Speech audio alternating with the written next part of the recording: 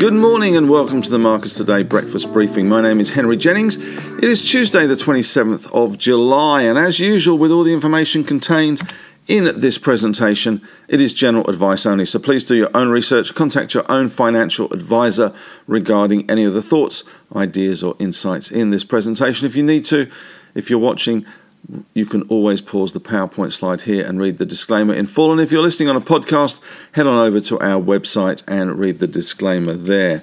All right, well, another positive night in the US markets. We saw the Dow Jones up 83 points, or 0.24% to 35,144.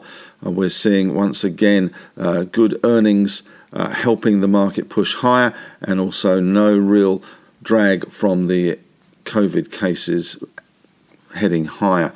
We have Nasdaq up 4 points, 14,841, up 0.03%, so very much lagging there. But the S&P 500, not middle for diddle, but up the same as the Dow, up 11 points to 4422, up 0.24%, giving our SPY futures a 0.26% rise, 19 points to 73.28. Of course, yesterday we flatlined very much in a quiet session. Lots happening this week, not least of which was the Tesla results, which came in after hours. The stock was up around 2.2% during the normal trading, and after hours the numbers came in and we saw a rise of 1.4% in Tesla, and we saw delivered more than $1 billion in net income during quarter two. So that's the first time that Tesla has produced $1 billion in income in a quarter. So obviously quite a positive result for Tesla.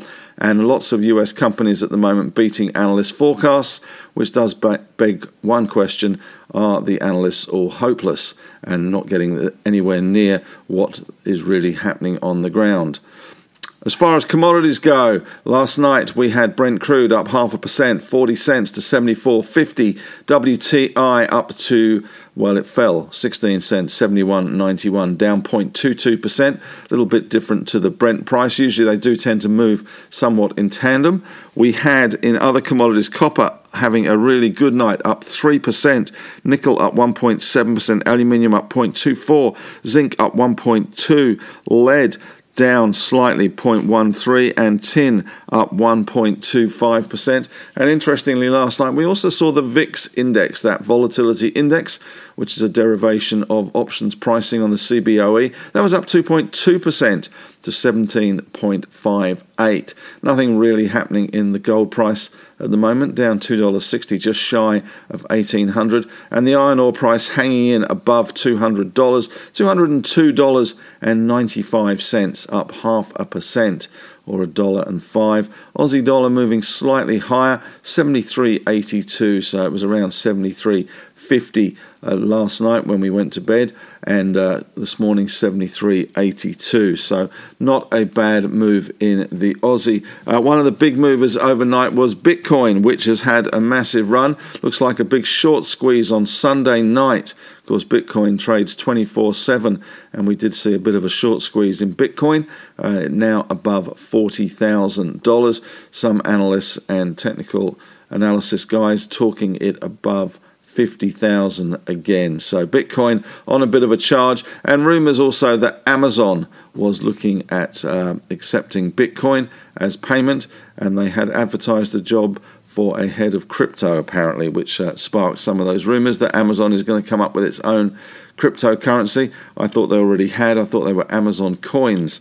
They keep popping up on my Prime function on my iPad. As far as the S&P goes, here's the chart closing at its high, so it bodes well for our market. Of course, all eyes will once again be on the New South Wales cases, but the market does seem to be ignoring those. We did see a pretty quiet day yesterday. More eyes were on Ariana Titmus than on the market at times, but certainly the vibe and the bias is certainly to the upside still, with that grind higher at the moment. And of course we are at record highs, so the market's still holding in, and commodity stocks expected to do quite well today on the back of those commodity price rises.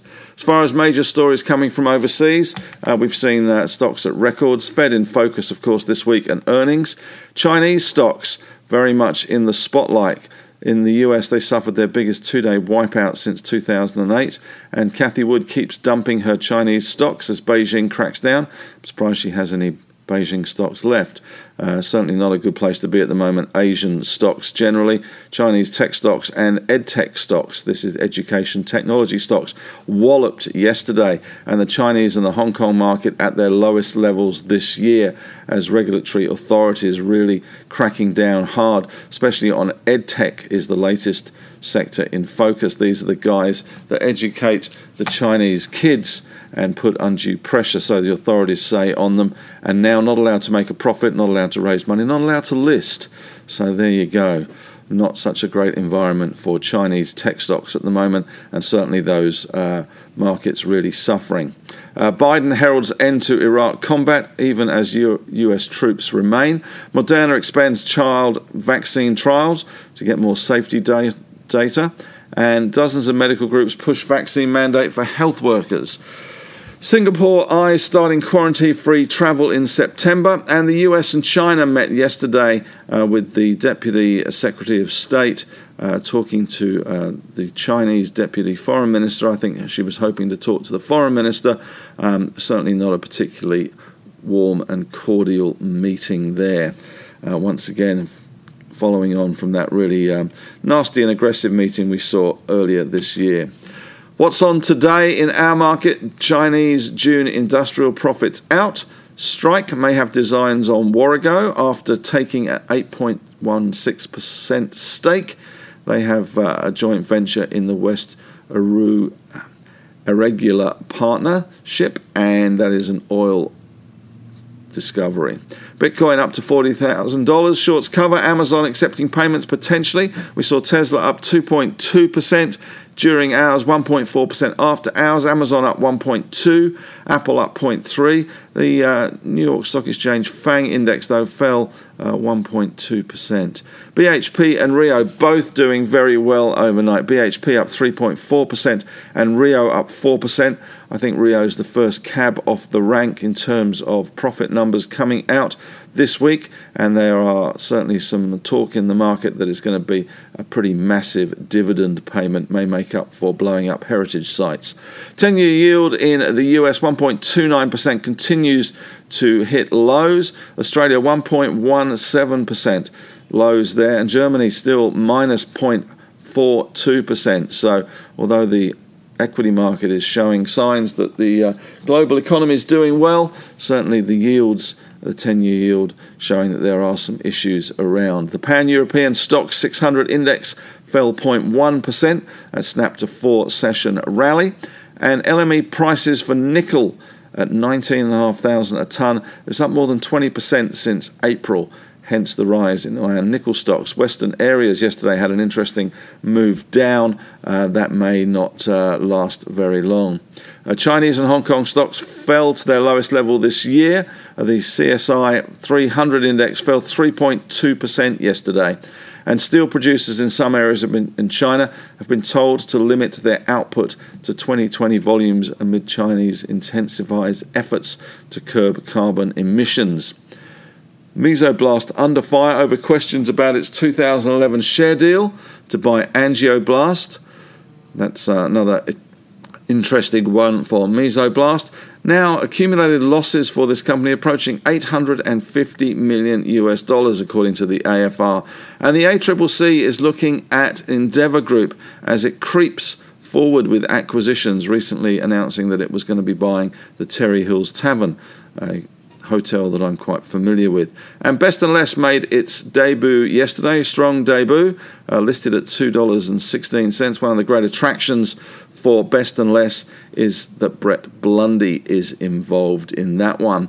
And if you're wondering why your coffee prices are starting to head higher, coffee has hit a 7-year high. It was up 30% in the last week. So if we're looking for inflation, look no further than your cup of Joe in the morning. And Independence Group has announced the acquisition of the Silver Knights deposit from the Creasy Group. Question of the day today. Made a few changes yesterday to the end of day report yesterday. Any thoughts, better or worse, or did you like it was, or did you like the bullet points constantly rather than the top paragraph of prose? So love to hear your thoughts. Always happy to get feedback. Trying to improve things. One member wanted to see bullet points. He was pretty happy, but wondering if everybody else is happy or like it to go back to how it was. I don't care either way. I'm ambivalent, just doing what you guys are asking for. Thanks very much for listening. Head on over to the Facebook discussion group. Love to have your thoughts, ideas or insights there.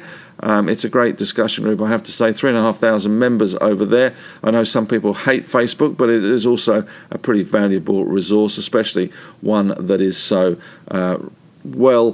disciplined and polite to each other. Members helping members is the motto there. We've got Ask the Analyst on Friday at 5 p.m. Looking forward to that. Got nothing else to do in lockdown here in Sydney, and waiting for the numbers from Gladys today, but expecting them not to be particularly good again. Thanks very much for listening. Have a great day.